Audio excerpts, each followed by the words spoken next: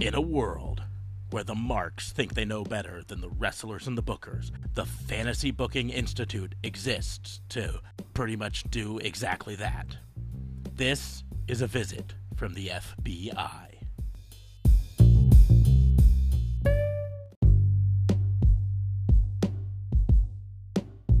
Welcome to another episode of A Visit from the FBI, your weekly dose of pro wrestling fantasy booking. I am your host, Detective Mark Smarks, and I am not joined, as always, by my partner in crime fighting.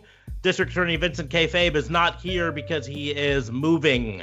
So it is just me and my buddy, the RCMP from up north, JLB. What's going on, man? How are you? That's right, Kayfabe. Move out of the way. It's your boy, Justin JLB. I'm good, Officer Smarks. I am good. Fine and dandy. The same old is going on. Happy Thanksgiving to you, good sir. I celebrated it last month. It was delicious then, just like I'm sure yours is going to be delicious now. It's going to be pretty boring. I mean, I mentioned to you before the show, not even doing a turkey at my house because it's just me, my wife, and a 2-year-old. No use cooking 18 pounds of food for that. I wanted you to say it on the podcast. Just look, and I get it. Like I was saying, 2, 3. It just is 2 people in the fam jam. You know, no point. Turkey is a bit overrated, but, you know, gobble, gobble, gobble. It's the only time we really get to eat turkey. Sometimes for Christmas, too, we also have turkey. That's pretty much it. I will be sending my wife to the store tomorrow to pick up a can of that cranberry sauce, you know, the jellied stuff that comes in a can. Nice. Not the stuff that's made, like, with real cranberries or whatever. I'm talking the jelly that when you open the can, it slides out in the shape of the can. That stuff. I have a soft spot in my heart for that stuff. Do you guys have pizza? Do you guys have like pizza flavored stuffing? I'm sure some places have made it, but no. We're just gonna have a homemade pizza, and I'm gonna eat a can of cranberry stuff, and then watch probably some pro football through my eyelids, because that's the American way. Fair enough. Yeah, that still sounds like a good time. Just to remind everyone before we get into fantasy booking, Raw and Order is part of the Tatnisco Podcast Network. So head on over to tatnisco.com and check out the other shows on the network. And then come back to here and listen to more shows because we put out some fun shows. If you are new to this show, the Fantasy Booking Institute, the premise is simple. We take turns challenging each other to book some unknown and often unlikely scenario in the world of pro wrestling. We don't discuss them in advance, so the answers are going to be entirely off the cuff. There's a little bit of a lie there because we slightly discussed one of the potential ones for this one, but that's because it was discussed on the last episode of Survivor Series. So, but we'll go ahead and get into this. Do you want to go first? Do you want me to go first? I guess I'll go first because I'm going to be lame. And since Kayfabe isn't here, this was originally his fantasy booking. And guess what? He's not going to get a chance to use it because I am taking it. Ya snooze, ya move, ya lose. All right. So, Officer Smarks, I would like you to book me a better Undertaker farewell at Survivor Series because, yes, you had to do one, although I think the Last Ride documentary should have been enough. I know he's not your favorite, but you literally have to. You're Vince McMahon, you're tight buddies with The Undertaker, you're booking Undertaker's farewell. Where does it go and how does it happen? Go.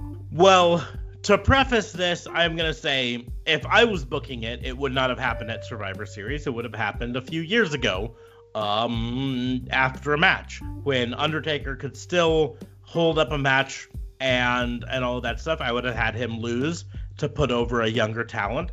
I would have had him leave his hat and coat in the ring and go out that way and retire that way. But he didn't. So, and since the rules of this are to have him retire at Survivor Series like they did, but do it better because it was stupid the way they did it, I think I'm going to stick a lot with what I talked about on the Survivor Series review.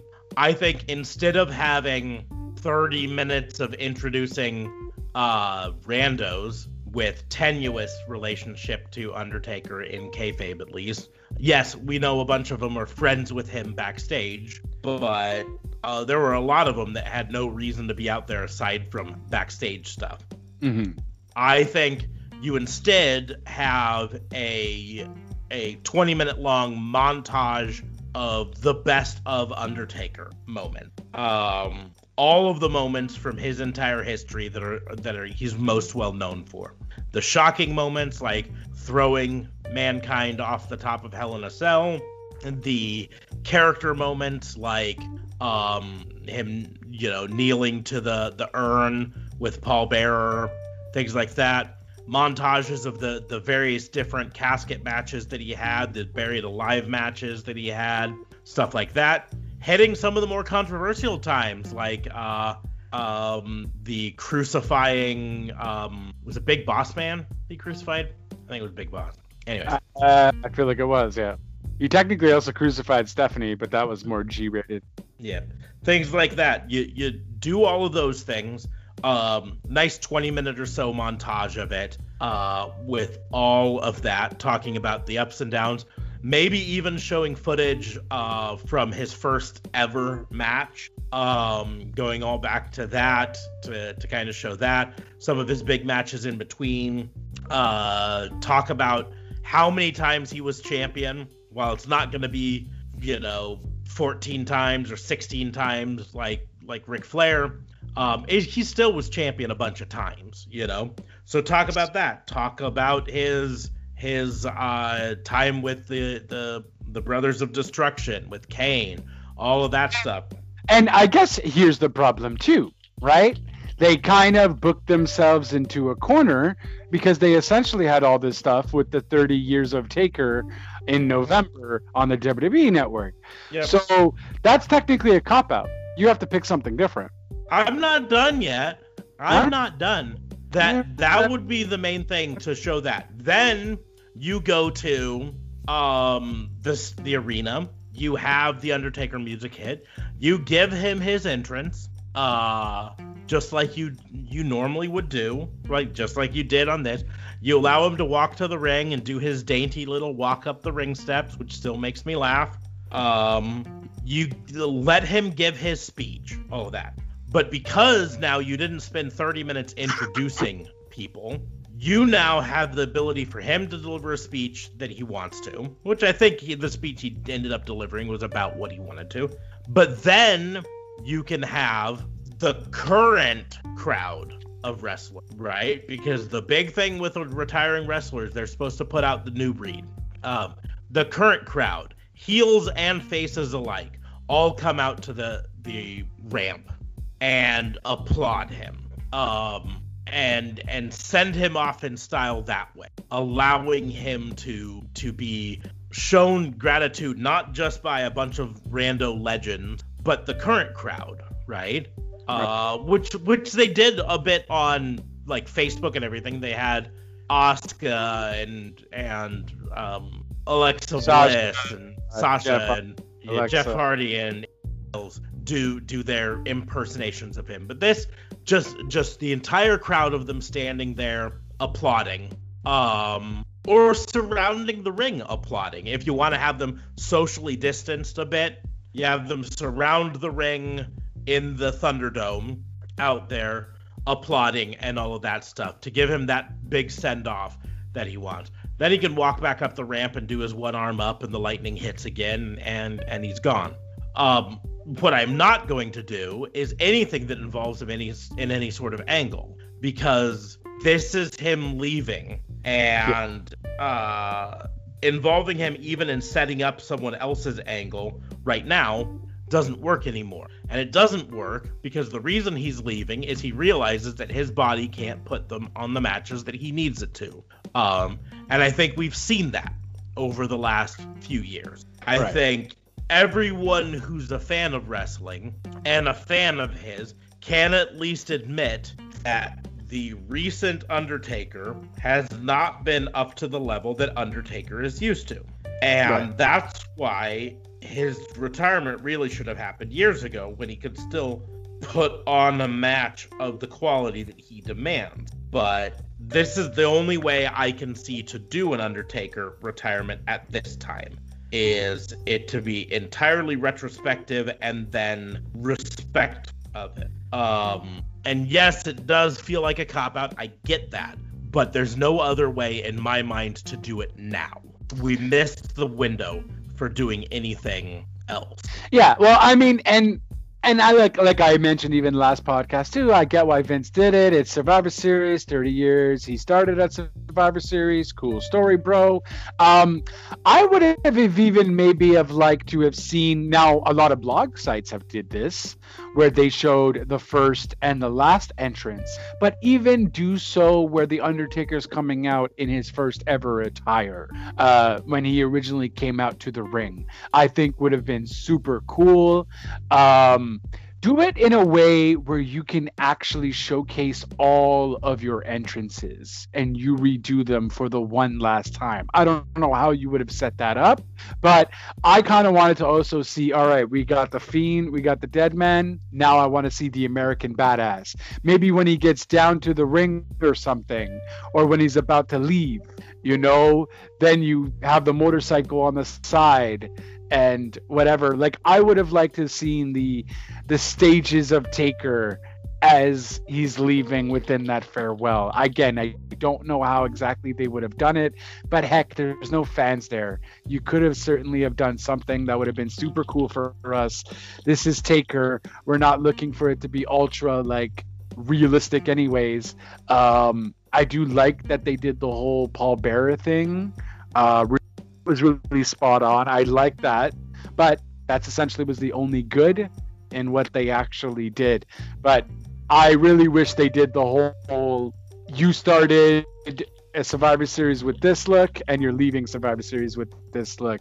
Kind of you're doing a 360. You started where you came from. I thought that would have been very symbolic, and even just in reality doing that, him wearing the purple gloves and whatever, or the white gloves or whatever, would have just been enough for a lot of the fans sort of ordeal, like, I don't know, they really missed their shot, and that's because they did corner themselves with all of the Taker footage, the 30 days of Taker, the last ride, although the last ride was phenomenal, never take that back, but just overhyping all of Taker's stuff and then essentially not having anything for Survivor Series. It was really weird to me how they dropped the ball, especially when this is Taker's boy, like, yeah, I don't know. Well, that's kind of it. They had a documentary called The Last Ride. That really, I get, like you say, I get why he wanted to have this at Survivor Series for 30 years,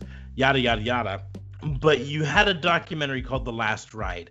That should have been the final farewell of Taker there. That's it. And you could have had him at the end of it deliver the same speech that he did.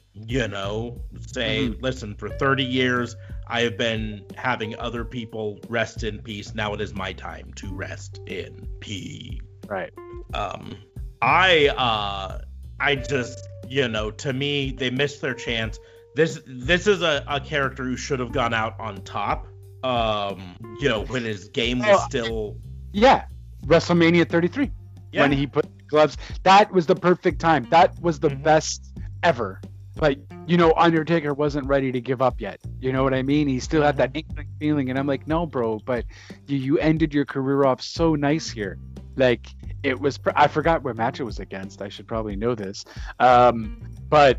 yeah, it was just so spot on. It worked. It made sense. It was symbolic. You didn't even have to say anything. We knew just by that imagery. We knew what that meant. Like, it was perfect. Hollywood movies could not have written that better. But, very disappointed in the Survivor Series. For sure. Just as a pay-per-view in general, but especially for Taker.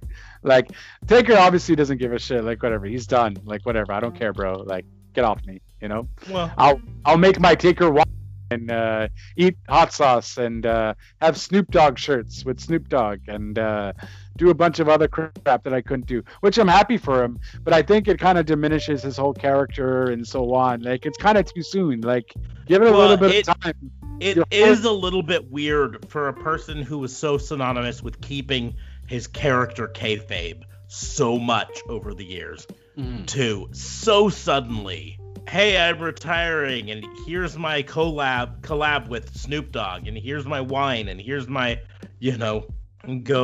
go buy my official, Last Ride DVDs signed by Mark Callis, or it's just like it went so quickly into commercialization of it and breaking the kayfabe, and I'm one of those people. I firmly believe that kayfabe is, in the strict sense of it, dead. Like, in terms of wrestling kayfabe, we all know that none of these people are actually, garbage men or whatever, right?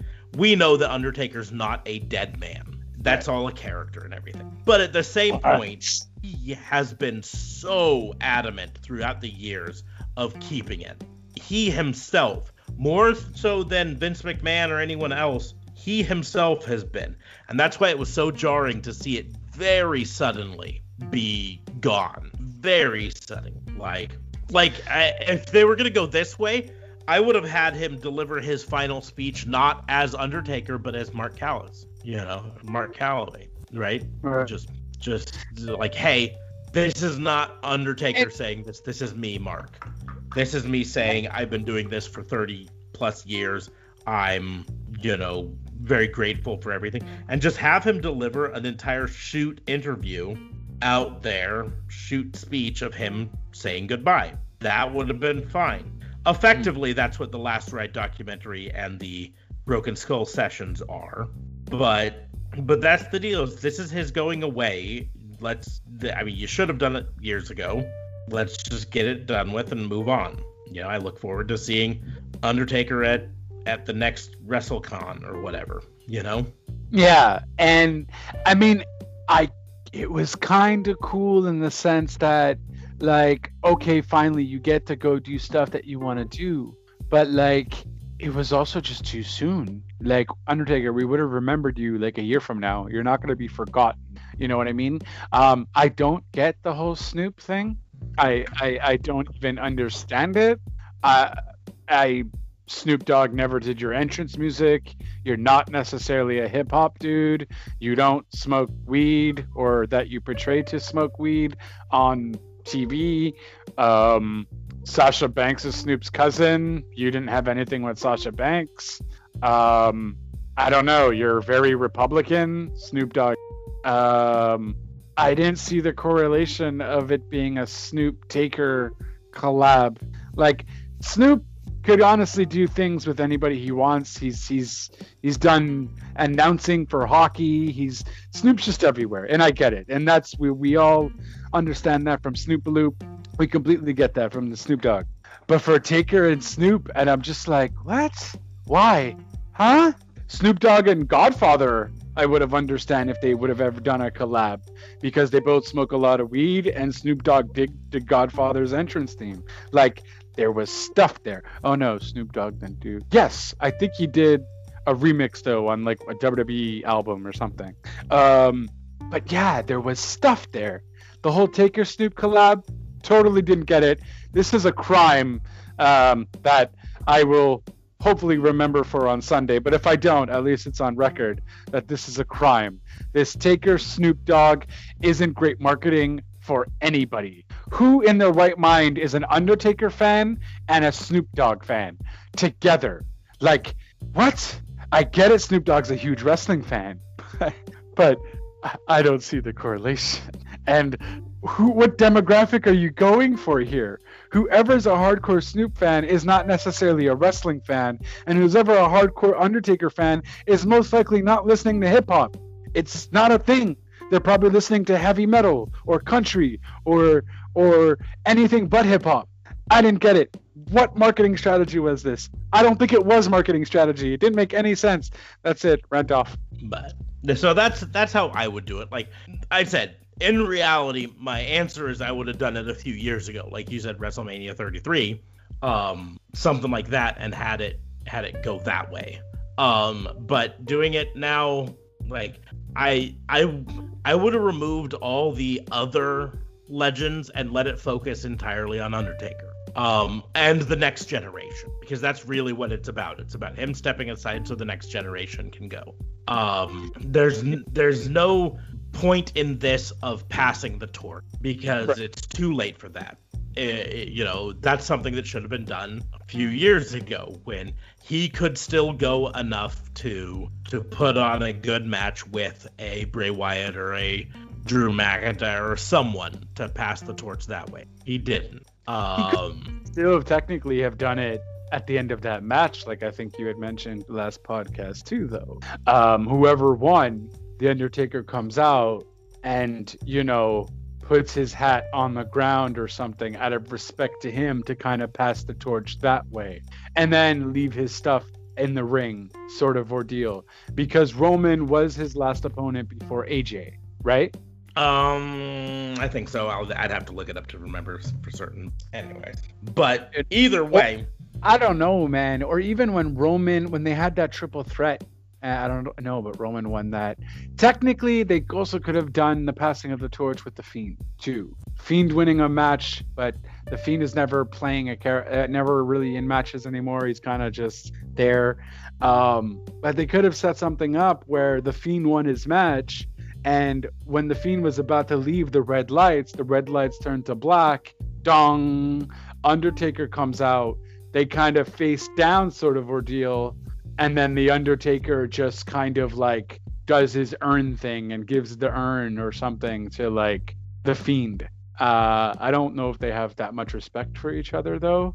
I'm sure he would have done something to like that if like Brock Lesnar had a, dark themed gimmick. But I don't know. A passing of the torch still would have been cool. I get it. There will be no one like Taker, but I mean, the Fiend is your closest to that happening, and it still would have been kind of cool. That's kind of what happens, right?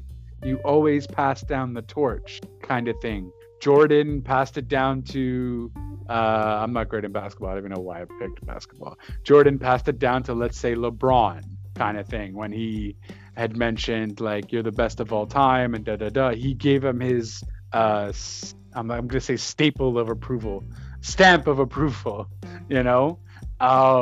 it just would have been cool. Wrestling goes on sort of ordeal, and that's just kind of something people do when they retire. Dr. Dre did that for Kendrick, or Snoop did that for Kendrick for the West Coast, and blah blah blah. Like, this is just stuff that happens in every other sport and or place in any kind of business. So it's just weird how they didn't do that with this, especially. Yeah, but like I say, I think they missed the chance for it to be a true passing of the torch, because a passing of the torch requires a match, and frankly, this last 2 years, Undertaker, aside from the Boneyard match, which was cinematic and designed in a way to help make him look more capable, the other matches have not been up to par for him, and he knows it. I don't think I'm saying anything that he wouldn't agree with. It's the reason he's retiring. He mentioned it on the Broken Skull, though. Mm-hmm. You know what I mean? He's like, look, I'm content in leaving. I don't have it in me. I just don't. He's like, I'm not just going to go out there and chokeslam people and last ride people, and that's it. Like, I have too much respect for the business, and that he does, and so on. So I get it, but you can still, like, you don't need a match, though. You know what I mean?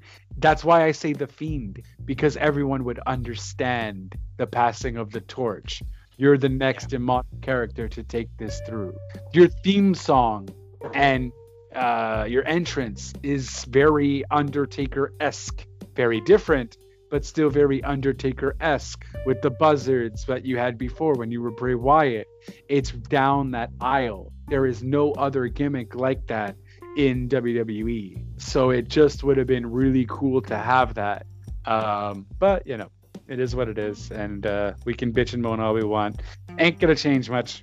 I mean, in reality, the Boneyard match should have been the end of it for Undertaker, because he got buried in the Boneyard match. That should have been him passing the torch to the next generation. Although AJ Styles is hardly the next generation. Well, he didn't get Boneyard match. It was AJ who got buried.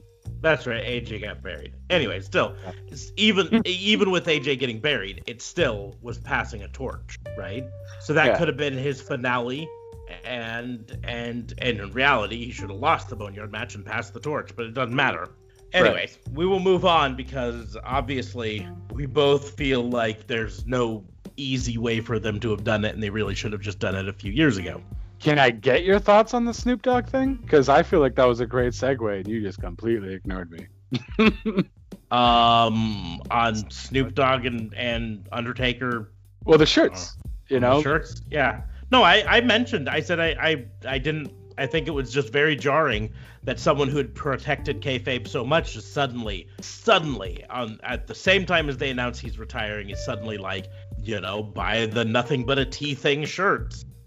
I'm 100% convinced that is the reason for the Snoop Dogg thing. Is someone in marketing said Nothing But a Tea Thing because it's Undertaker, and they're like, oh, let's get Snoop Dogg on board. Sasha, call your cousin. And that's entirely what it is, right? But it is. No, it's just jarring that they just suddenly turned from this guy who protected kayfabe so much to now he's with Snoop Dogg putting out T-shirts. But Snoop Dogg's never turned down $1 in his life, and frankly, Undertaker, I'm sure him looking at not wrestling again, his thoughts went to finances a bit. If I stop wrestling, we stop selling T-shirts. If I stop selling T-shirts as much, then where's our money come from? So let's put out a T-shirt. But here's the deal: I guarantee you, he signs a Legends contract, for appearances and promotional appearances, and continues to sell T-shirts that way. So, and I'm even sure Vince would still pay him, even if he didn't do anything. Like, I am sure, like, him and Vince have this. I know Vince can be crude and rude and mean and spiteful and so on. But when it comes to The Undertaker and all the videos we've seen between the two, they have nothing but the utmost respect. Vince has nothing but the utmost respect for Taker and everything he's done for the business. So even if Taker wanted to stay home, Vince will be like, hey, I'll give you $300,000. Stay home. I think that's what comes with the Legends contract, is what it comes down to. That's why he gets a Legends contract is that Legends contracts always require a small amount of appearances, but they're not like anything stressful. And so that's where I think, now I don't think it's going to be $300,000 a year. But he's not going to be looking for where his next meal comes from, right? Right. Because it's also going to include merchandise sales, and people will buy Undertaker T-shirts till the end of time. I kid you not, there will be people when I'm 80, there will be 20-year-olds and 30-year-olds who are into wrestling buying vintage style Undertaker tees, right? Just like there are people in modern day wrestling fandom who buy Ultimate Warrior T-shirts, even though they never were around to watch an Ultimate Warrior match. I'm around to buy a Mick and Fart T-shirt, Mick and Fart 316 T-shirt. Mac and Fart. Mac and Fart. Yeah. I mean, it's like people will still buy NWO T-shirts. They're still one of the top selling T-shirts on WWE.com. That's crazy. Even though it's sort of recent. I mean, it last really existed in 2001. They made a couple appearances since then, but that's still 20 years ago, And there are a lot of fans of wrestling who started since then and don't, their knowledge of NWO is all secondhand or watching reruns, right? But that's why Undertaker will continue to sell DVDs and sell T-shirts for the rest of his life and his kid's life, you know. But so he'll have money. I think he missed a chance to go out on top, and he kept putting it off, and in reality, it's just a perfect example of how it's very easy to miss your time to retire from a place like WWE. That you've got a window of when you're still good enough to pull off a match worthy of being your retirement match and retiring, right? And there are some that did it right. There are some like Mick Foley who retired at the right moment when he could still do what he needed to enough to put on these matches that were retirement worthy, and yet at the same time not wait too long that or not do it too early, right? What was Mick's last match? Gonna have to go to Cage Match for that because I don't remember it offhand. While you look that up, The Undertaker pulled a U in breaking this whole kayfabe thing. He opened up a TikTok. I kid you not. Well, I guess maybe his wife opened it up for him. And the first TikTok was freaking hilarious. It was Michelle McCool acting like The Undertaker and the music and da-da-da, and she was doing the voice. And then The Undertaker puts the light on and says, "No one's going to buy that crap." It's freaking hilarious. Never would have thought there would be a Taker TikTok. Hashtag Taker TikTok. I 100% remember that because I watched it earlier today. Let's see. His last WWE match was a long time ago for me. His last full WWE match. He's made appearances in Royal Rumbles since his retirement, but that's not the same thing. His last official WWE match. Triple H? Let's see. Well, he had a Royal Rumble qualifying match in 2008. A match, Mick Foley versus Jonathan Coachman in 2007 on SmackDown. And a WWE heavyweight title 5-way, John Cena versus Bobby Lashley, King Booker, Mick Foley, and Randy Orton at Vengeance Night of Champions in 2007. But he did then go on to a couple years in TNA. And that's where... Wrestling, yep.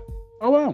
And that's where he really kind of finished his career. In 2010, he had a last man standing match between him and Ric Flair at Bound for Glory. No, Before the Glory. Wow. So we're talking so much trash about Taker, but Mick didn't even really fare well. No, yeah, he did. Well, and here's the deal. This is kind of funny, actually, looking at this. In March of 2010, he lost a loser leaves TNA match between him and Jeff Jarrett. And then 7 months later, he came back to do the last man standing match where he defeated Ric Flair. But that was his last full match in a major. He also had a match for Juggalo Championship Wrestling where he and Terry Funk teamed up in a losing effort to Bob Orton and Roddy Piper. How is Terry Funk still wrestling? Jesus Christ. How is Terry Funk still walking? Yeah, straight up. I saw like an ECW match that he was in and he looked bad. And this was like in 96. Like, what the hell? And just so you know, Terry Funk's last official match was in 2017. For Big Time Wrestling, which is a smaller promotion, but so he hasn't wrestled since then. Oh, it's good because I don't know if there are enough hip replacements in the world to repair it if he were to wrestle today. But I feel like he'd want to die in the ring. I feel like that's kind of his goal. Because I feel like he made a solid effort at it. Yeah, I feel like he did. But because oh my God, this guy's been wrestling since what, the 70s? No. Yeah, at least. Let's see, when does his career start? Because he's actually the son of a wrestler. Right. So, 1965 was his first. Wow. First matches. He did 2 matches in 65, and then wrestled continuously from there until 2017. Wow. But yeah, no, he He is the son of Dory Funk. Right. Dory Funk and Dory Funk Jr. and then Terry Funk, and he was kind of the redheaded stepchild in that situation. So he had to prove himself, which is why he got into the hardcore stuff. Ah, see? It all comes down to father issues. Mm-hmm. I'm tickety damn. 52 years old. 52-year career, excuse me. No, he's not 52. He's 52. He's a lot older than 52. And I meant to say 52-year career, but I stumbled and said years old. Take that, Undertaker. 30 years. Oh, jeez. Very informative. Anyways, we will move on to my challenge for you. Oh, boy. And it's going to be a little bit more fun and open. What are you saying? Mine was fun and opened?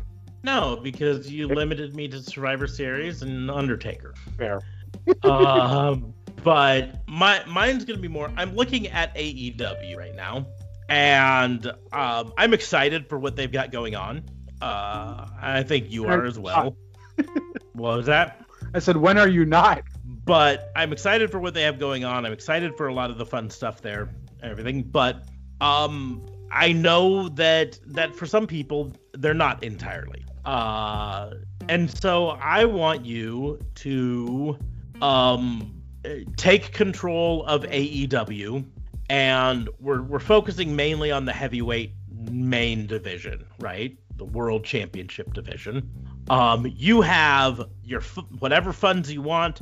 I want you to put together the top 10 wrestlers for AEW's championship to make it pop, to make it big time. Who would you put as your top 10?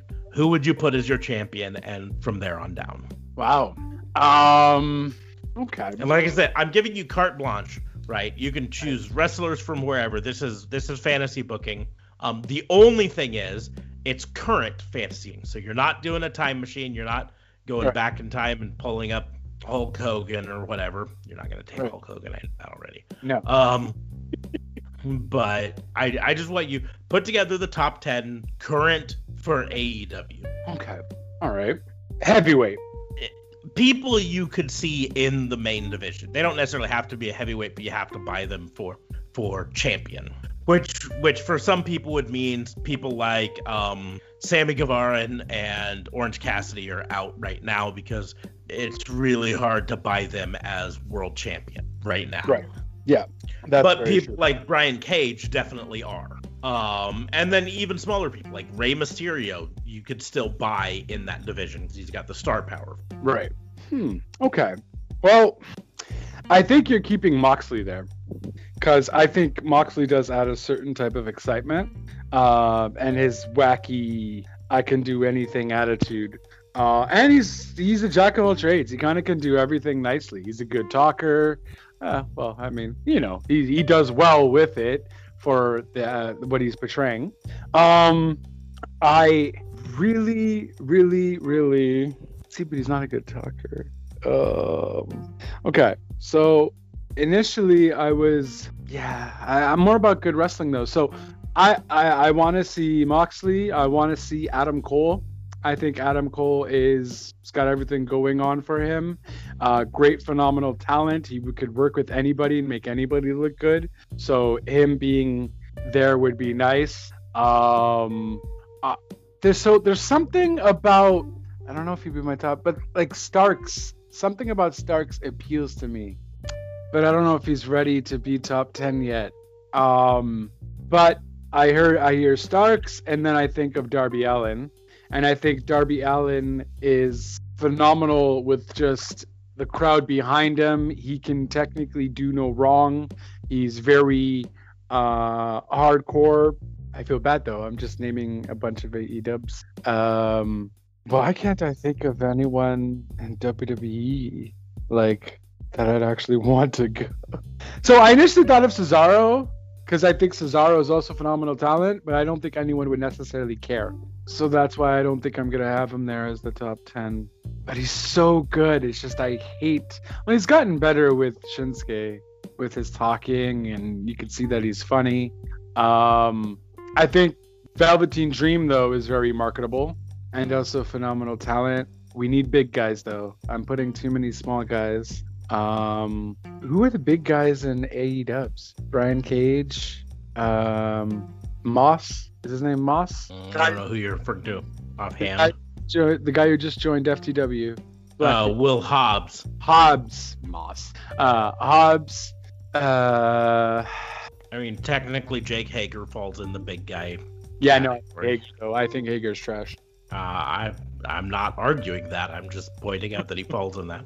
But again, you've got carte blanche, so you could pull Drew McIntyre over if you wanted to, or Moose from TNA, or.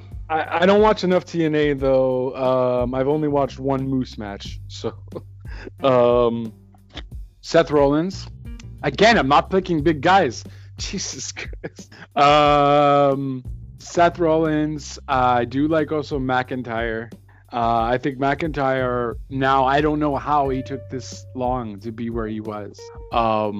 Just so good with everything. That match with Roman, surprisingly, was phenomenal. Roman puts good matches when he wants to, I guess. How many is that? So I have Cage, McIntyre, Darby Allin, Moxley. At one point, you'd said Adam Cole. Did you go back on Adam Cole? Adam Cole? No, I did not go back on Adam Cole. Adam Cole is still there. Kevin Owens is another guy I'm putting in there. I think he has good enough name recognition now and certainly deserves another spot in the main event. WWE doesn't look like they're doing that. You're keeping Jericho. You're keeping Jericho there. No, you're replacing Jericho with MJF. Jericho doesn't need to be in the top 10 main event.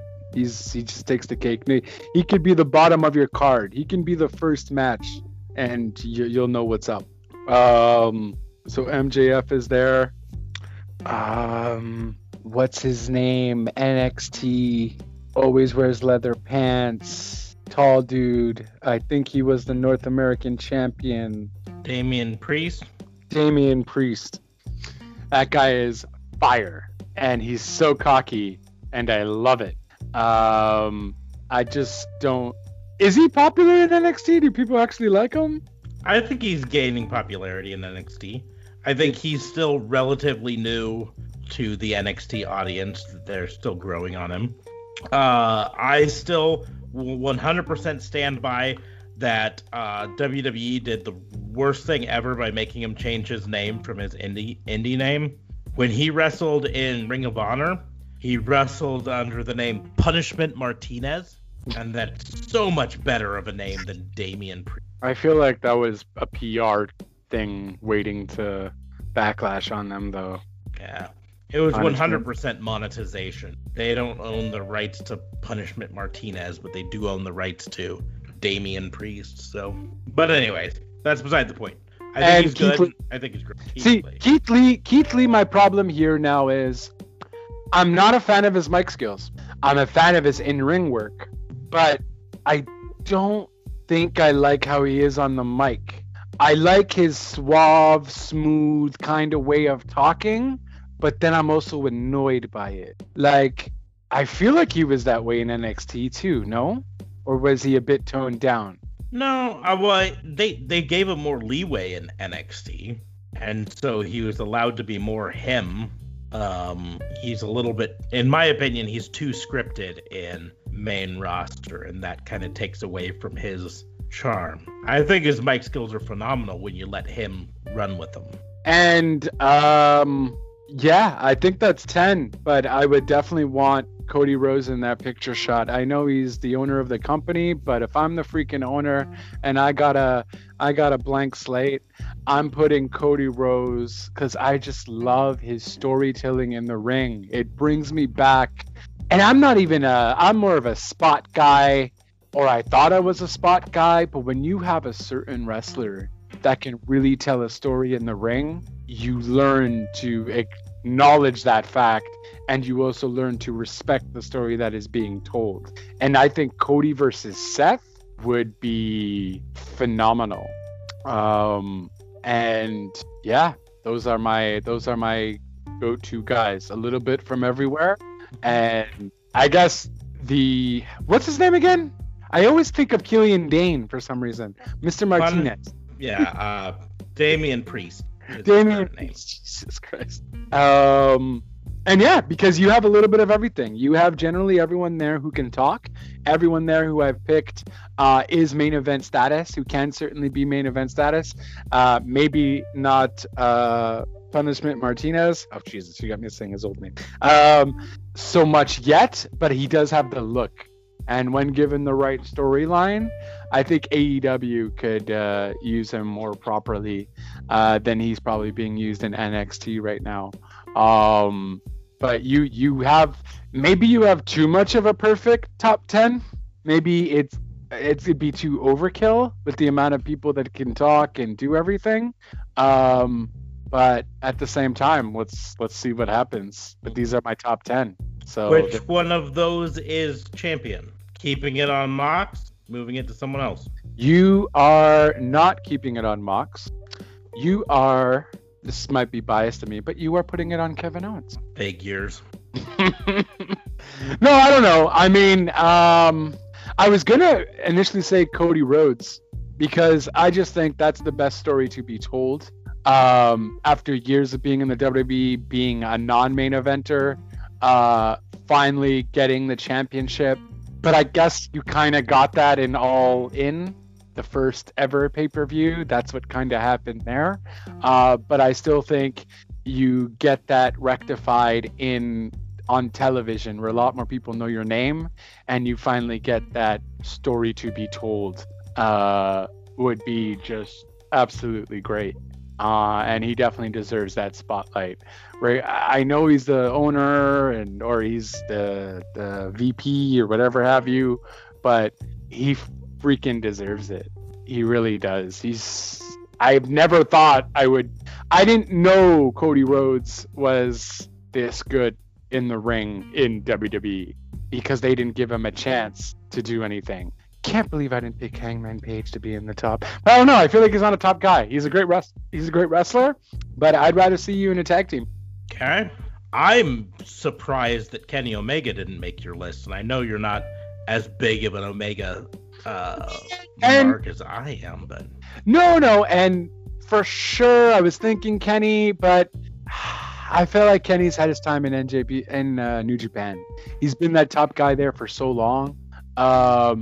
And it's just kind of like you had your spotlight already kind of thing. Granted, I guess so did Adam Cole and NXT. Or I guess Seth Rollins as well. Yeah, I don't know. I feel kind of bad, but wouldn't be my top 10. Well, I always have to remind myself that as far as I know, you haven't seen the Okada Omega matches, have you? No. I've seen Omega Jericho. Which was a good match, but yeah. Wait, if you get a chance, I'm telling you this as your friend, as a fellow wrestling fan, watch the 3 Okada Omega match. Yeah. They're long ass matches though. They are long matches. They are long, they are grueling, but the storytelling in them alone, like you mentioned that you like what Cody Rhodes does in the ring, you like his storytelling, you like a lot of that stuff. The storytelling alone in the Okada Omega matches, to me, is above and beyond. And Cody would be on my list too. But Omega, I think one of my biggest problems with what AEW has done so far has been they've been so worried, I think, about coming off as that promotion that just was built to make the Young Bucks and Kenny Omega and Cody Rhodes look good, that they forgot that the reason that people wanted to see this promotion come about was because they liked the way Cody Rhodes, Kenny Omega, and the Young Bucks worked, right? They were fans of those people. I don't know, man. I would put FTR above the Young Bucks. I'm not saying that Young Bucks are the best in the world. I'm saying that when AEW announced its formation, the fans that followed it from the beginning followed it because they were fans of the Young Bucks first, right? Of course, right. It's named All Elite Wrestling because of their group, the Elite, which was Cody Rhodes, Hangman Page, Kenny Omega, and the Young Bucks. Right. And they've been so focused, I think, over this last year on this storyline that they 100% told the storyline with Cody Rhodes, where he said, if I lose this match, I'm never going to challenge for the heavyweight championship. And then he lost. So now they tell the story that he can never challenge for the championship. And while I appreciate what he was doing with that, trying to send this message of we're not going to be like those other groups before, like, and specifically talking about like WCW, where there's a lot of accusations of them just booking the top talent like Hogan and ignoring all the other talent.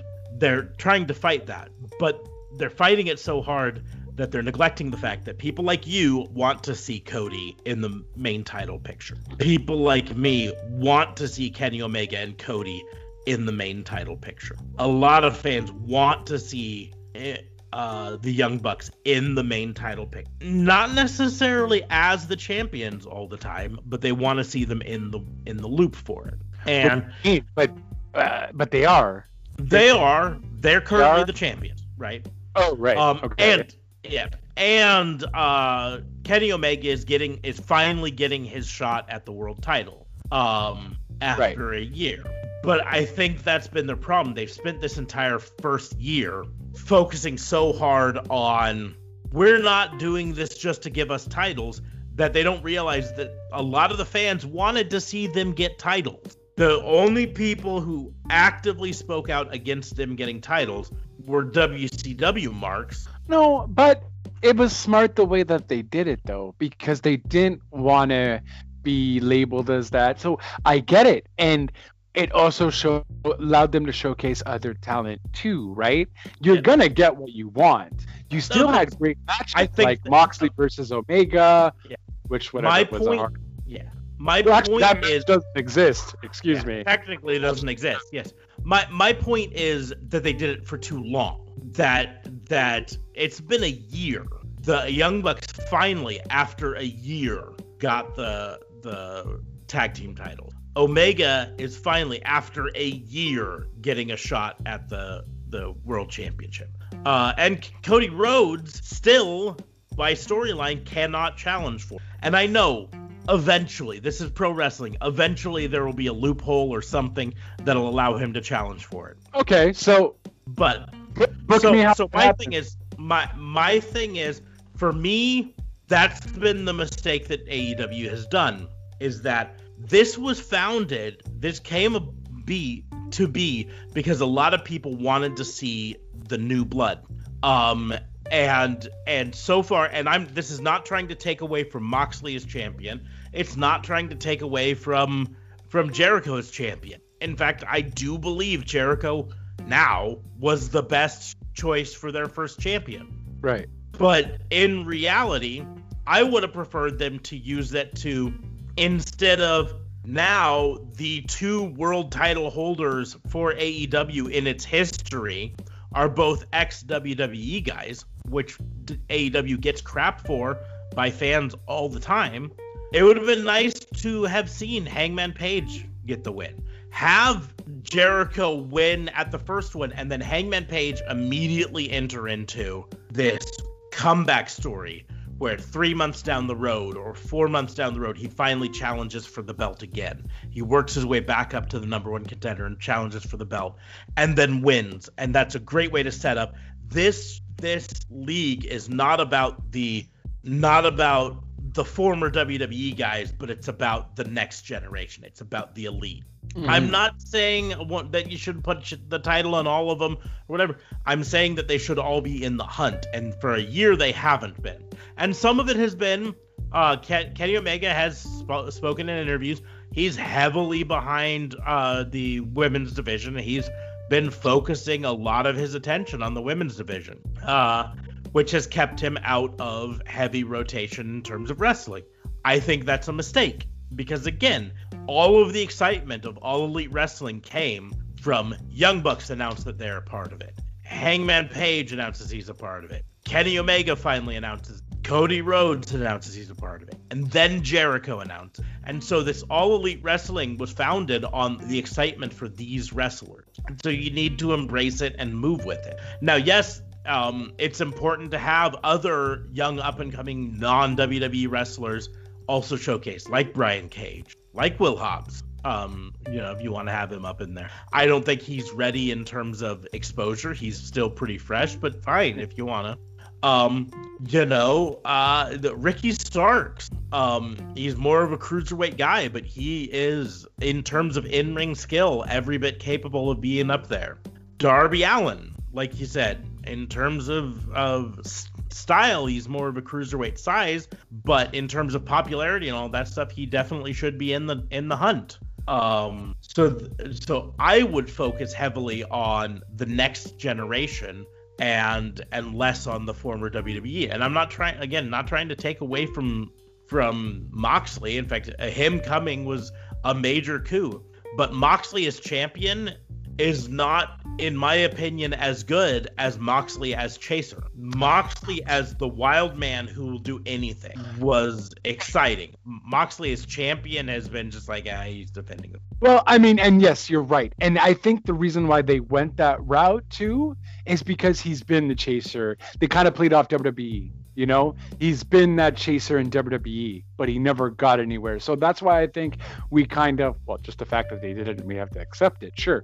But that's why I think we kind of accepted it. Hey, we wanted this guy in WWE as a champion, but golly, he's going to get his shot at AEW. And that's why, although yes, you're still gonna have people bitching anyways, but that's why you had a lot more people who were accepting of Moxley being the champion.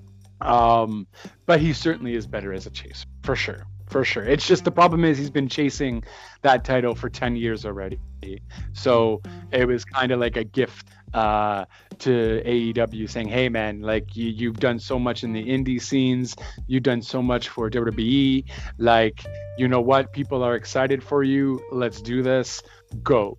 And again, I'm not saying that it was bad for him to be the champion. I'm just saying that if I was in charge of All Elite Wrestling, my focus would be on what makes us different from WWE, not what makes us better. In fact, Eric Bischoff very famously said, you don't compete with WWE on being better. You compete with WWE on being different. I was going to say, speaking of which, did you hear, I read an article, I was wondering if you actually read it though, I just kind of read the headline. Did you hear that AEW was potentially partnering with WWE for something? Didn't hear of any partnership specifically with WWE. There's a lot of rumors of a New Japan partnership potentially coming up. And then some speculation on the other ones like Major League Wrestling and NWA, but I hadn't heard of anything specific on AEW and WWE. It might have just been a stupid blog thing for clickbait, but I saw that. Surprisingly, I didn't click on it because I was just like, this can't be true. So I was just wondering, since, you're the go-to.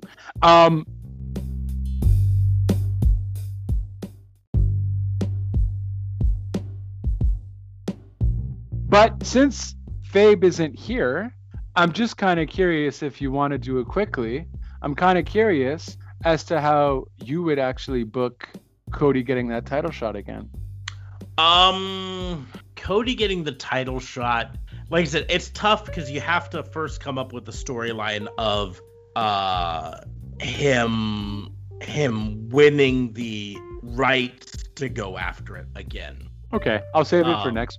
It's fine. I'll talk about it. I'm just saying it's tough because you first have to do that step.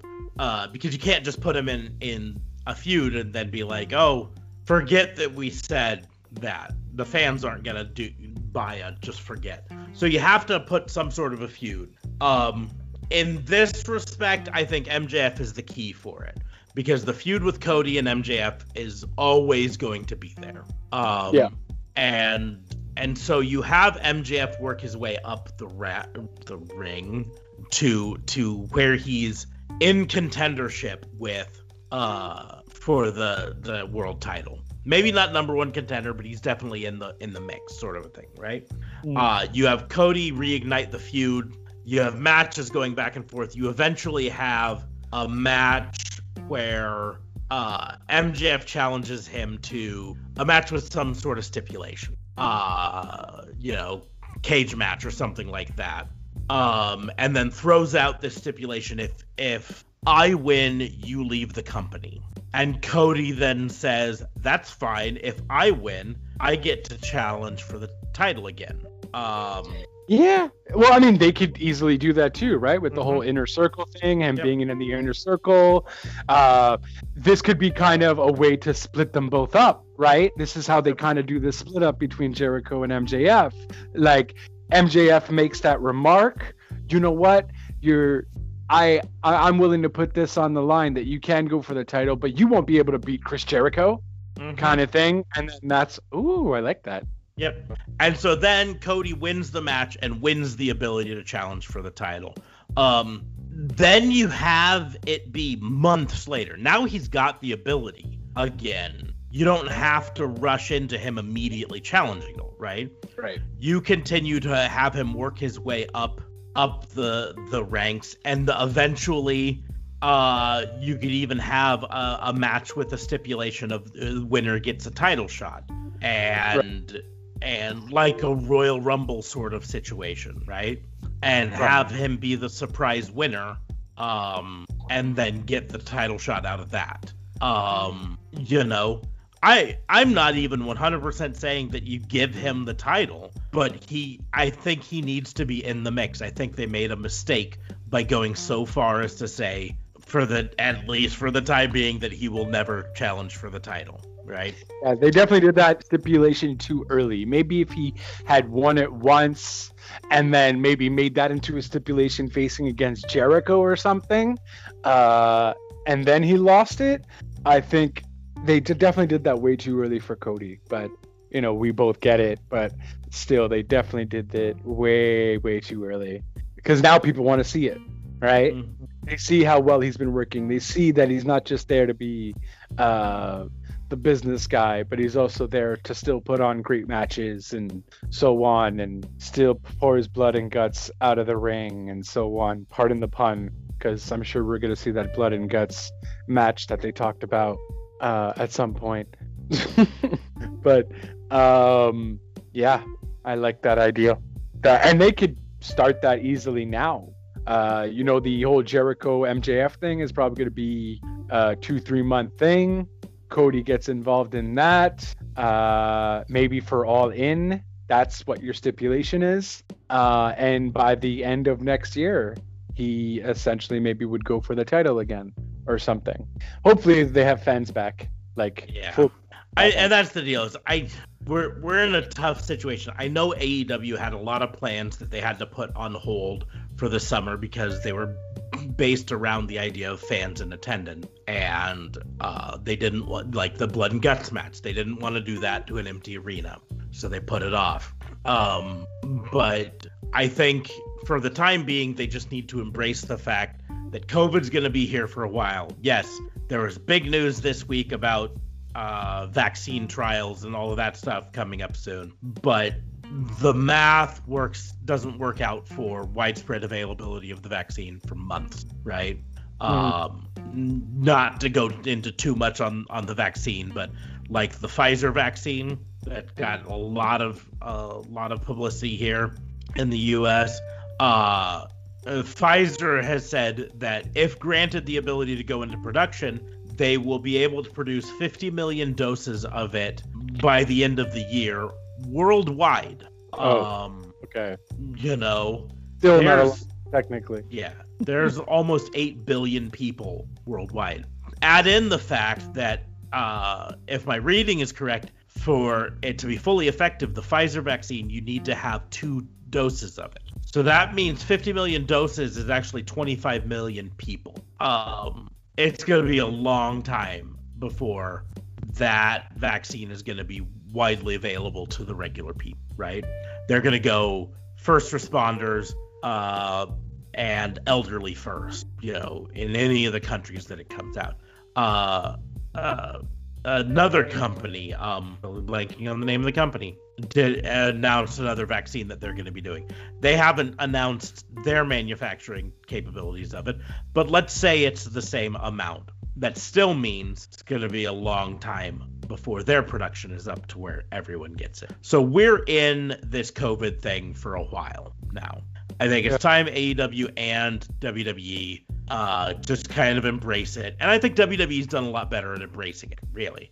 WWE just kind of knows that they're going to be, for the most part, fansless. So they invested the money in the Thunderdome concept and invested the resources in renting out these arenas and installing the Thunderdome in them so that they could use them, and invested the resources in modifying the performance center and turning it into the Capitol Wrestling Arena, or whatever it's called, Capitol Wrestling Center.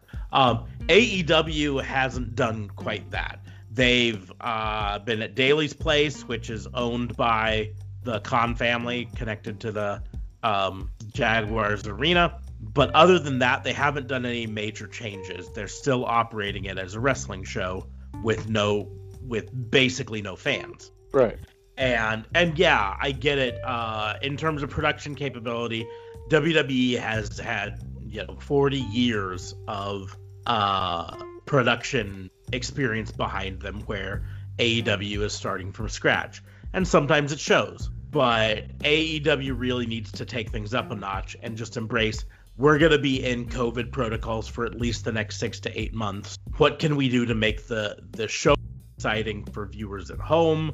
What can we do to push the envelope with it and make it exciting so that we can do things like the Blood and Guts match that we planned to do almost a year ago, and just do it, Yeah, I mean, now at this rate, though, aside from the Thunderdome, what else can they do? That's the Thunderdome, you see that in every sports now. You see that on basketball.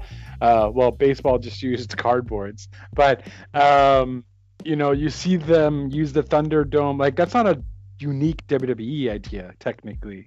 It's not unique. It's what made it unique for WWE is they're the only wrestling promotion that invested the money in it. Yeah, very valid. And that's what AEW just needs to do, is understand that they're going to have to adapt and invest the money. I praised AEW for their handling of COVID early on. Their setup, so it didn't show the empty seats as much, was brilliant. Having wrestlers in the crowd so you had an exciting feeling was a good idea. And it was copied relatively quickly by WWE. But then WWE took it to the next level. And I'm not saying they came up with the idea. They saw what was happening in NBA, and they ran with it. But they took it to the next level, and it's time for AEW to do the same. I'm sure there's something they can do to innovate so it's not exactly the same as the Thunderdome, but they're gonna have to do something. And that would allow them to have the big in-person feel. I mean, frankly, what they need to do, what a company really should do, is set cameras around the arena and screens around the arena like a Thunderdome, but have there be cameras near those screens so that when you signed up for your seat in the Thunderdome in the arena, you actually got a feed from that camera at your seat as a second screening. So you still would have the regular stream of the show up on your TV, but you'd also have your phone or your computer next to you with the webcam on, so you could see a view of it from the crowd, air quotes. Right. Kind of like NASCAR does it with certain things, not for exactly the same, but when you are a NASCAR fan, you can also launch the NASCAR app on your phone, and you can view live stream from inside certain cars on the track. That's cool. So your favorite driver, you can be in the car with them as if you're on the race with them. So there's things they can do to make the experience inviting, because right now you've been in the Thunderdome. Yeah, you get to potentially see your face on screen, but everything else about the experience is no different from if you were just watching it on TV. I feel like it's technically a tad bit closer. Maybe. Like, the camera is like a tad bit closer than when you see it on TV. Like, it's a weird thing. Well, I don't know if it's likely just a cropping, because the camera is still the same camera that they're shooting with. It's still the same camera angle. So if anything, it's a cropping for whatever reason, production reason. But that's my point. You're still getting the same view or the same footage, right? So giving people a reason to have a different, to be there because they get an exclusive view from ringside or something like that, could be something that AEW could try to implement. Or, like I mentioned early on in the Thunderdome, if you just had on your screen that you're doing the Thunderdome, you've got your webcam, you got your screen, you have some buttons on the screen that's cheer button, boo button, you know what I mean? That you could do that would affect the piped in sound. So the viewers could actually give feedback during the show about the excitement, right? Because right now it's the one thing that bugs me about all of the WWE shows. It bugged me the hell out of me in Survivor Series when they started the Undertaker chant. Oh Jesus, that was the stupidest thing in the world. I hope AEW does not take that from the WWE at all. And that's why I like the idea of, if you're gonna have virtual fans, you give the fans at home the ability to press the button for cheer or boo, right? So then the crowd noise is directly impacted by what the fans want. But it's so if there's cheering, it's because enough fans at home were pressing the cheer button for that sound to propagate enough that you could hear it, right? If there's booing, it's because enough fans were pressing the boo button. Right. That's what I think. Some sort of interactivity would be what. Maybe even take it a step forward, have a different type of booing or cheering sound, like the person watching. Multiple choices. Yeah. So like this, you're hearing different cheers and boos, so it makes it a little bit more. I think you would assign each watcher a different sound set. So when they press cheer or boo, it wasn't the same cheer that the person next to them was doing, but it still would be, from a volume level, if only 2 people are pressing cheer, it'd be a quiet cheer, not a big thing. But if 100 of them were pressing cheer, it'd be louder and more appropriate to the moment because they're cheering what's happening in the ring. Booing would be the same thing. So a bad guy does something, a bunch of people start pressing boo, you'd start to hear boos from the crowd.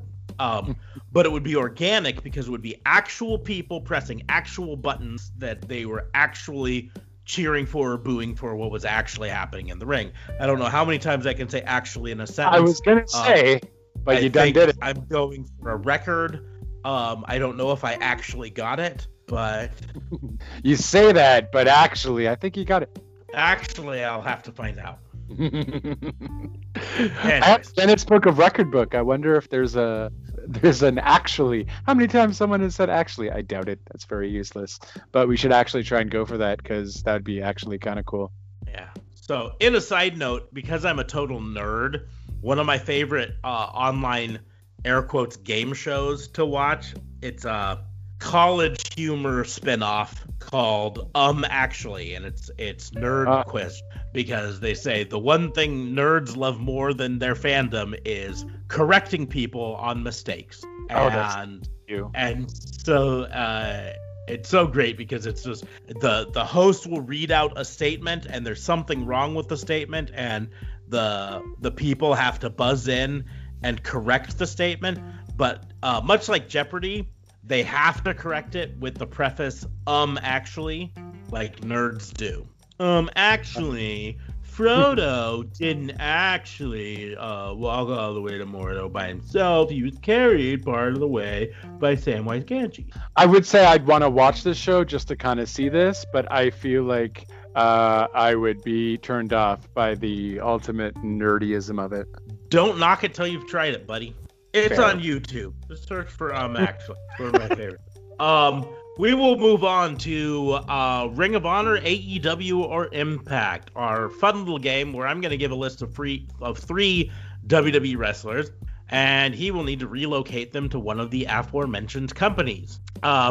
And I debate usually going into this, am I going to try to make it hard on you or easy on you?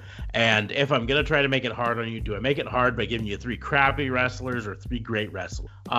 I think I've done a variant on this before. I think for the most part, we'll agree that these are all good wrestlers. So your choices are Drew McIntyre, Finn Balor, and Roman Reigns, the current WWE and NXT champions. Oh, snap. Okay.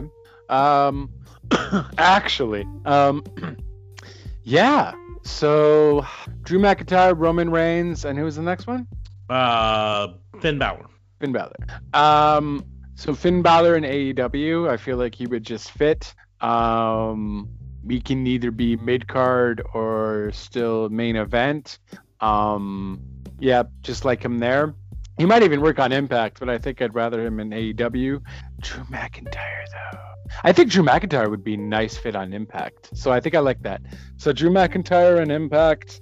Yeah, I mean, especially Drew McIntyre now. I probably would have put Drew McIntyre to ROH. Again, not because it's ROH. Actually, scratch that. Roman Reigns to Impact. Just because I think he has a nice fit there with his whole gimmick, even if he goes back to like a Shield type of gimmick. And no, scratch. McIntyre to Impact, Finn Balor to AEW, and Roman Reigns to ROH, just because I don't think Roman Reigns fits well in AEW, and Finn Balor just a phenomenal point to that. Drew McIntyre I just feel like he has Impact written all over him for some odd reason. For the main events, to suit him. Roman is kind of dull. I don't consider Roman a good wrestler, so that's where we differ perhaps. But yeah, I wouldn't know what to do with Roman. I feel like he doesn't fit in any federation. In my opinion. Out of curiosity, how would you put that? Well, Roman is the tough one. If only because of those 3, Roman is the only one with basically no outside of WWE experience. Right. Roman had some time in FCW, which was a WWE training ground, and then WWE, right? Whereas Finn Balor his time on the Indies, his time in New Japan before he came to NXT and WWE. And Drew McIntyre had some time on the Indies and then was in WWE and then left WWE and spent quite a bit of time in like Ring of Honor and then spent a lot of time in TNA Impact, where he was their world champion for a while. And that's really where he cut his teeth before coming back to WWE. The Drew McIntyre that we know and love today, character-wise, is very much what he developed during his time in him. And so that's why I say Roman's the tough one. It all comes down to, if I was doing this for pure cultural impact of someone coming, Roman to AEW would be the Lex Luger moment, the Hulk Hogan signing for AEW sort of a thing. So that's what I would do. But I'm not going to do that because I'm not doing this for cultural. I'm doing it for my own entertainment. For me, I would love to see, kind of like you, Balor in AEW. He's got all of the skills, all the capability, and seeing him reunite with his former Bullet Club teammates in the Young Bucks, having him feud with Kenny Omega. Those matches take me now. Roman and Drew McIntyre are the tough one, and I probably would go the same way you did. McIntyre to Impact and Roman to Ring of Honor, because I know McIntyre's time in Impact, he'd fit back in there really well. And Roman being the one who doesn't have as much experience on non-WWE programs, could bring the most to Ring of Honor and learn the most from Ring of Honor. So I probably would do it the same way. When was McIntyre in TNA? When did he leave WWE? Oh, right. Yeah, it's true. He left but that was a really short period of time. That wasn't that long. It was a few years. Oh, snap. Okay. Then I don't. I want to say maybe like 2012. Yeah. I'm going to bring up his cage match because it'll tell me. Cage match is such a great site. Yeah, definitely. Non-stop. Let's see here. His career, he was on the indies up until 2007, 8, 9, 10, 11, 12, 13, and 14 was when he was in WWE originally. He left early 2014. He spent some time on pretty much every indie you can think of for the next year. And then in 2015, he signed with TNA and continued to wrestle indies during 2015, 2016, and 2017 with Impact before signing again with WWE to be in NXT in 2017. So about 3 years in TNA, 2.5 years. Wow. Okay. Damn. That is a long time. And during that time, he got to be, I'm finding the years on this thing, TNA World Heavyweight Championship from March through June. And then he was Impact Grand Champion for a few weeks before leaving. He wrestled as Drew Galloway at the time because, of course, WWE owned Drew McIntyre. Right. But then he came back to NXT champion, and then WWE proper. So. Whoop, whoop. Nice. Yeah, I mean, I don't think there's any way, there's no other way to do that, to be honest. I mean, I think you could have made an argument for McIntyre and AEW and Balor for Impact. Roman, like I said, he's the tough one because Roman on any of them, it's hard to fit. I firmly believe Roman is a lot better of a wrestler than a lot of people give him credit for. But, and this is the big but for it, he is 100% a WWE product. And so on any of the other ones, he'd have to learn a different way to wrestle. Because WWE has a very distinctive style. And it can haunt people when they leave if they didn't have experience with other styles first. But, yeah, that makes sense. But we will move on. Who do you got to challenge me? So, I feel like we're going to get to a point where we've done everything. Like, we got to switch it up where it's going to be like, pick people from AEW. They either go to WWE, ROH, or TNA. However, in fairness, DA Fabe has done that before. I just put it this way, and I say this is the challenge to WWE to continue bringing up new talent. It's the ball's in their court to keep the talent pool. Yeah, that's true. No, but I'll still keep it with that, and I'm gonna make it interesting. So we are going with. There's no theme. We're going with Nikki Cross, Alexa Bliss, and Natalya. Natalya to Ring of Honor. Not because it's bad, but in reality, her style fits there better. And also, I don't have to watch it as often. I mean, get to watch it. Fair. Was that a Freudian slip there? Yeah. Alexa Bliss kind of has the same Roman Reigns problem because she is 100% an a WWE product. Oh, is she? She's never been anywhere else? Oh, okay. She was a fitness model who and former cheerleader who tried out for WWE kind of on a whim. And so her entire character and experience is is WWE. And I'm a big Alexa Bliss fan, but it's hard for me to imagine her as good as I think she is and as entertaining, because let's be honest, of those three, she's the best on the mic. She is the best heel character of those three. She's one of the best female heel characters in the business, if you ask me. Oh my God, she's doing this whole Funhouse thing, like amazing.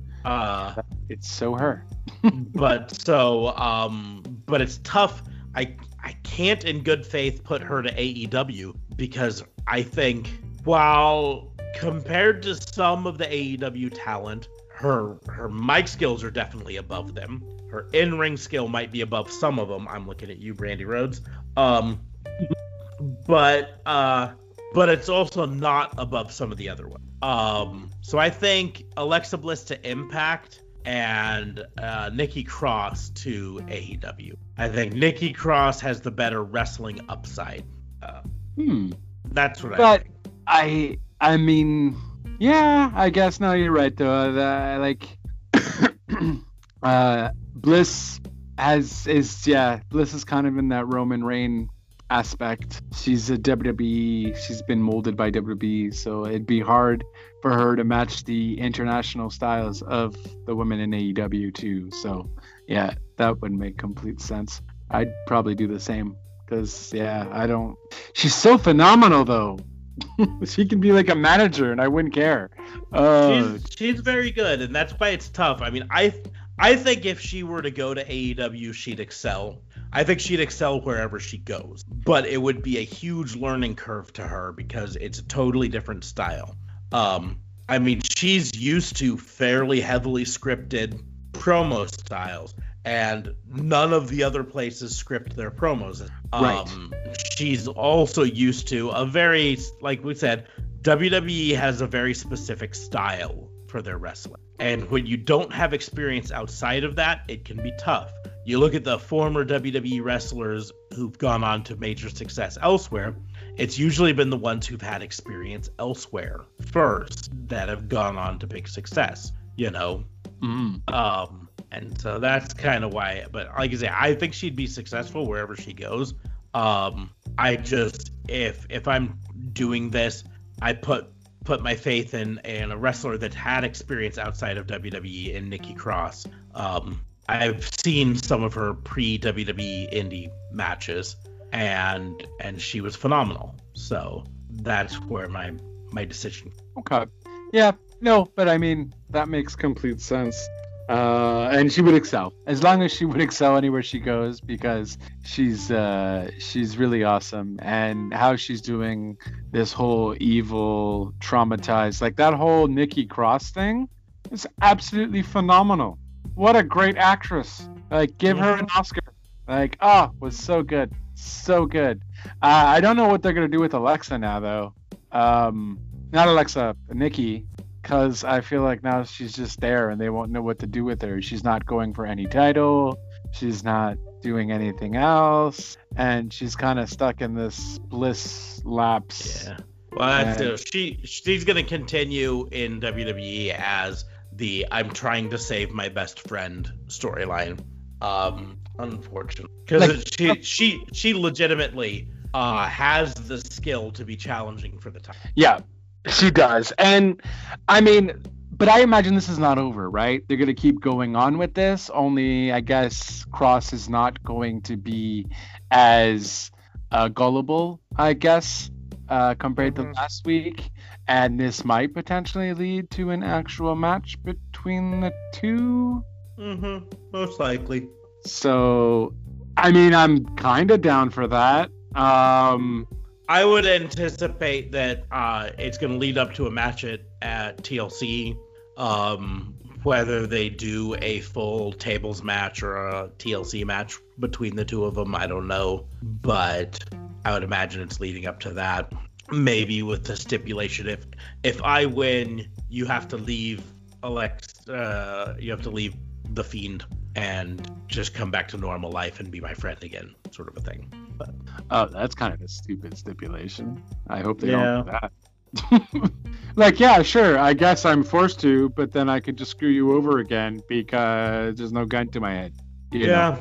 Yeah, I don't know. But Nikki definitely deserves better. Which, by the way, what the hell was with that? WWE pushes Naomi because of the whole Naomi deserves better. And then it was just like, no one's talking about it anymore. We can just drop her off again. Because she doesn't deserve better. I guess not. Actually, I will take a step back because I do think she is still recovering from an injury. Oh, okay. So even though I do firmly believe she doesn't deserve better. Well, I mean, okay, because that's what I was wondering. I'm like, they were kind of pushing her, and then whatever. Like, I don't know, man. Even WWE with a lot of their women talent, they're not doing much with. Like, even Lacey, what the hell's going on? Well, I know Lacey got injured. That's why she wasn't on Survivor Series. Yeah, in September, she underwent surgery to remove a fibroid. So, it's relatively minor surgery, but it still takes her out of training for a few, I'm sure. So, okay. She'll be back, I would bet. Fair. But she doesn't deserve better. She's gotten what she deserves.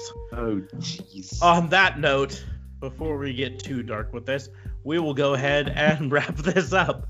I didn't mention earlier, but the best way to support us is by liking, sharing, and subscribing to our podcast, whatever platform you do. Share it with your friends on social media.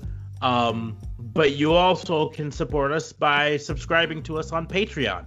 Patreon.com/RawAndOrderWBU. Support us there for just $3 a month and get access to all sorts of sweet stuff like our Discord server and classic pay-per-view reviews and stuff like that. You don't want to do a monthly subscription? We've got merch. You can head over to shop.spreadshirt.com/RawAndOrderWBU. Pick out some merchandise there. Like our Not Our Cop shirts or our Please Sponsor Us Turks and Caicos shirts. Good old Turks and maybe we can go have Thanksgiving in Turks and Caicos. Sure would be nice to have Thanksgiving in Turks and Caicos. I don't know if I can book a flight that fast. Maybe if Turks and Caicos sponsored us, we could do that. Turks and Caicos, get on it. You're missing out. A treat. You can also follow us on social medias like Twitter. I am at Raw and Order WBU. And JLB is at JLB420. Real Talk Radio is the brand at Real Talk Radio 8. Anchor.fm/RTR. And remember, Undertaker has a TikTok, so go follow The Undertaker on TikTok just because that's hilarious. But yeah, guys, And technically speaking, I have a TikTok, but I'm not proud of any of the videos I've made so far, so I mean, if you want to, it's at Raw and Order WBU on TikTok as well, but I don't know. Fast. I have a Parler just because, it's a social media and why not? And a non-verified Alexa Bliss account followed me. Mm-hmm. Do you have anything to do with this? That is not me. I staying away from Parler. I wouldn't touch Parler with a 30-foot pole. I wouldn't touch Parler with somebody else's dick. Nope, not me. But I am on TikTok, so I made a very bad Morgan Freeman video not too long ago. Oh, Jesus. Did you try to do a Morgan Freeman impression? I did. Oh, no. That can't be good. I'm definitely going to check it out in disappointment. Yep. You will likely be disappointed. And then I'll try to do one, and I'll be just as bad, and I'll make you feel better, because that's what friends. Like I said, subscribe to us. Give us 5 stars on Apple Podcasts if you listen to it there. Just like the number of stars you will give your vacation at beautiful Turks and Caicos. Tixicacus. We also have a Wix site. You can find that in the pinned tweet on my Twitter or in the doobly-doos. You can find all the ways to listen to the show there or whatever. We mentioned the merch shop. We mentioned the Patreon. So at that point, we will wrap things up here. Thank you all for listening. We will see you soon. Ciao.